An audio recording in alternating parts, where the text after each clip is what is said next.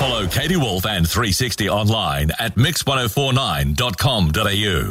If you'd like to get in contact with us this morning, you can give us a call, 8941 1049. You can also send us a text message if you'd like to, 0418 957 369. And that's what Mark in Tiwi has done. And he says, "Hi, Katie. I'm fairly certain that when bail is granted to young offenders, their bail conditions don't say you can commit further offences if they're trivial or if there are exceptional circumstances." Mark says the conditions would have to say not to commit any offence. Yeah, I agree with you, Mark. I think that from what I can read through this legislation, I'm sure that there is still different things being worked on, and that is exactly why it's going through Parliament this week. So there is the opportunity to debate it. But from what I can see, just taking a look at that one section that says a breach of a condition of bail mentioned in subsection 1B is not a serious breach of bail if the breach is trivial or technical or there are exceptional circumstances for it. Now, joining us on the line to talk more about these changes is the Deputy Opposition Leader, Gerard Maley. Good morning to you, Gerard. Good morning, Katie. Good morning, listeners. Now, Gerard, as I mentioned, we know that the government's proposed legislative changes are going to be debated in Parliament this week in an effort, really, to try to curb the serious issues that we've been experiencing around the Northern Territory when it comes to youth crime. Now, we know that there's been a serious emphasis from the Gunner government, they say, in recent weeks when talking about this legislation, and that it's going to crack down on repeat offenders.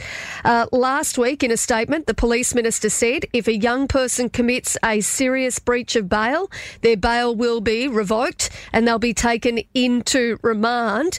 Gerard, I'm sure that you've been sort of trawling over this legislation and probably with a much keener eye than I, given the fact that you are legally trained. What's been your reaction upon going through it? Well, Katie, really there's two aspects to it. It's the one section which is 38AA, which talks about the serious breach of the youth of a bail condition. So, for example, if a youth is arrested on a Monday morning and they're taken to court for a breach of bail, well, that section applies. And that's when the bail must be revoked and remanded in custody. But what would happen in my experience as working in a court system, the lawyer for that youth would simply relist the matter later that day, say at 2 o'clock in the afternoon, for a bail application. So the youth would be remanded in custody for the day, and then at 2 o'clock a bail application will be made, and that's when it switches to Section 7B, which is the other amendment to the legislation, which talks about what a youth does in relation to a prescribed offence or the breach of a bail condition. But that section, for my reading, doesn't change the presumption. Even though there's a heading which says a presumption against bail, but if you actually read the words of the legislation and where it fits into the Act, it doesn't change the presumption for bail, because 7A, which goes before that, has got a section which talks about, and I'll read it out, which is Section 7A2, bail must not be granted to a person accused of an offence to which this section applies unless the person satisfies an authorised member or court that bail should be granted. But that applies for Section 7A, not 7B, because 7B is going to come after 7A. And those words aren't used in that legislation whatsoever.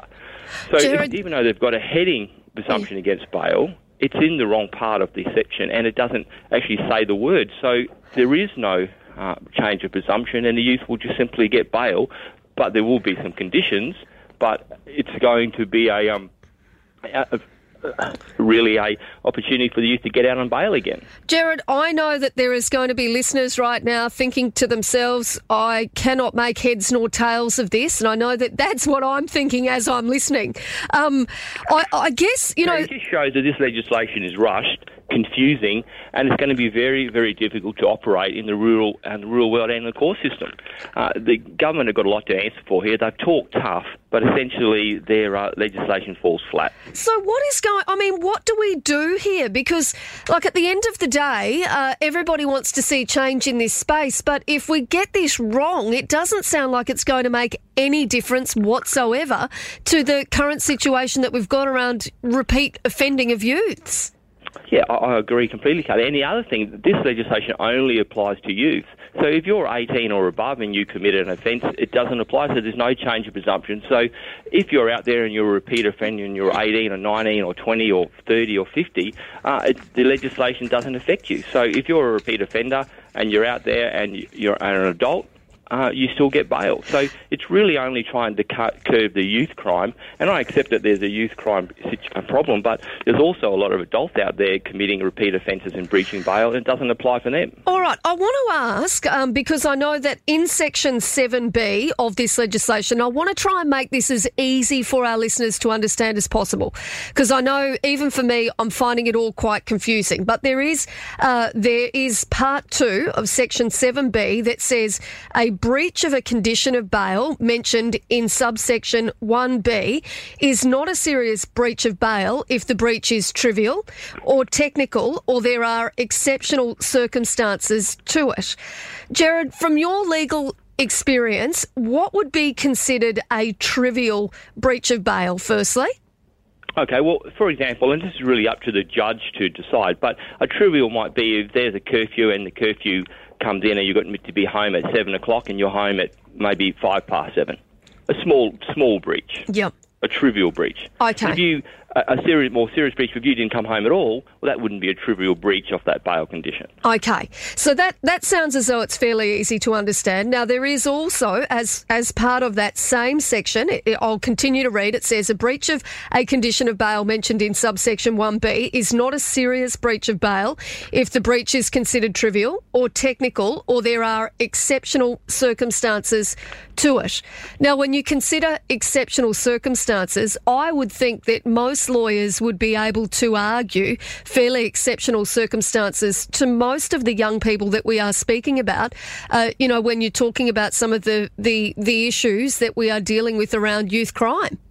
I agree. And also, when you talk about exceptional circumstances, lawyers will talk about exceptional circumstances of the offender and exceptional circumstances of the offence.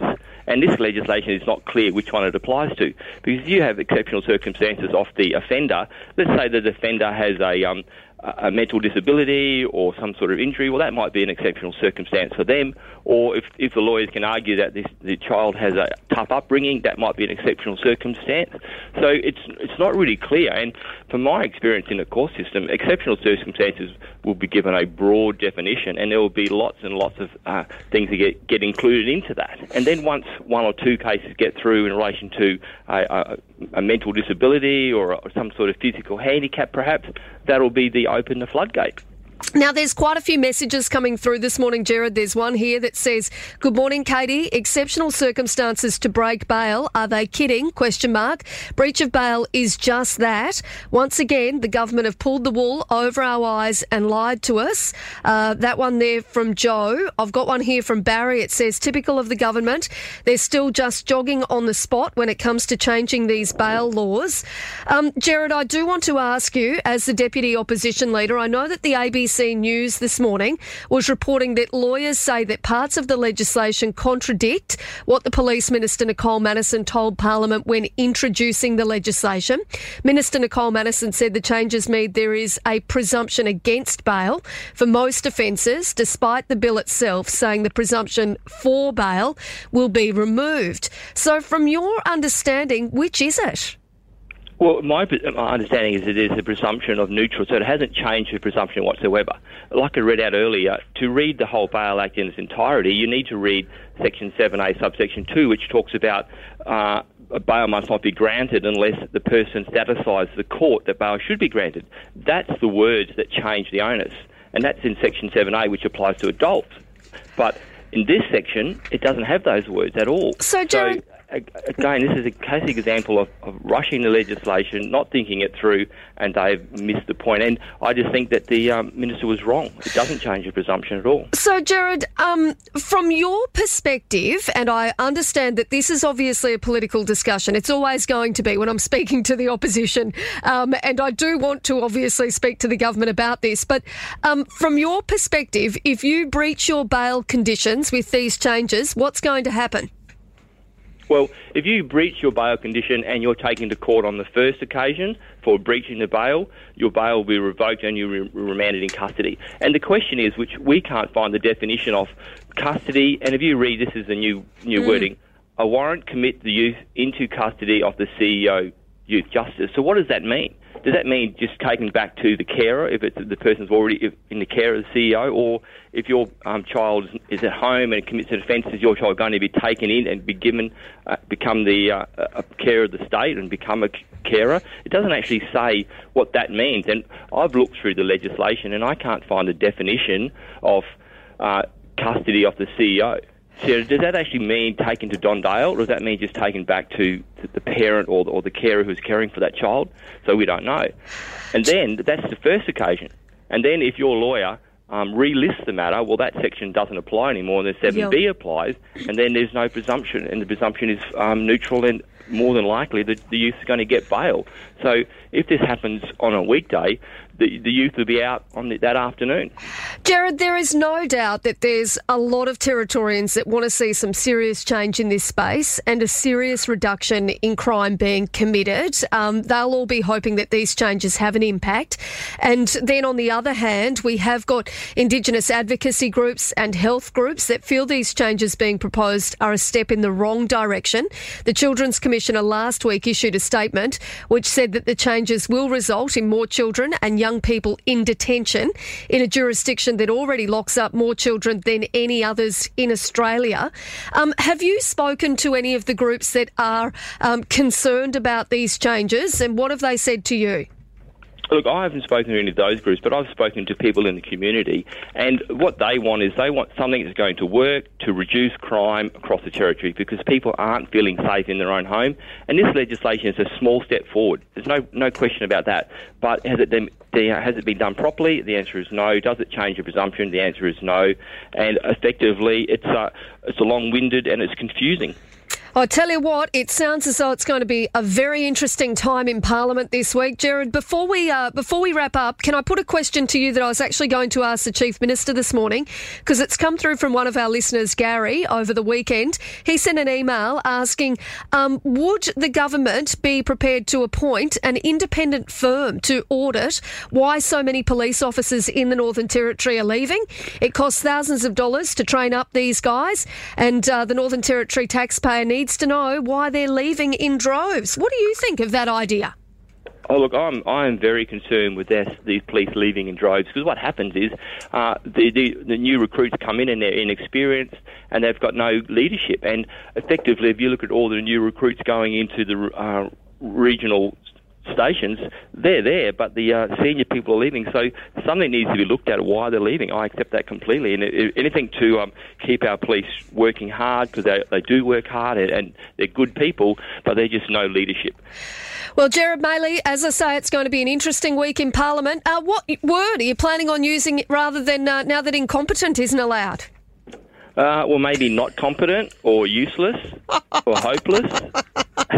You mob were all out of control last week. I reckon the Speaker needs to try and calm things down. She's struggling to manage everyone. Yeah, well, Labor just keep making mistakes, and that's what the opposition's job is, to hold them to account, and that's what we're trying to do. Gerard Maley, the Deputy Opposition Leader, thank you so much for your time this morning. Thank you. Bye. Bye now. And I will point out, it wasn't. I'm not saying that it was only the opposition who were rowdy in Parliament last week. It was the government as well. Goodness me. Both right across the board. Everybody during question time. It was pretty crazy.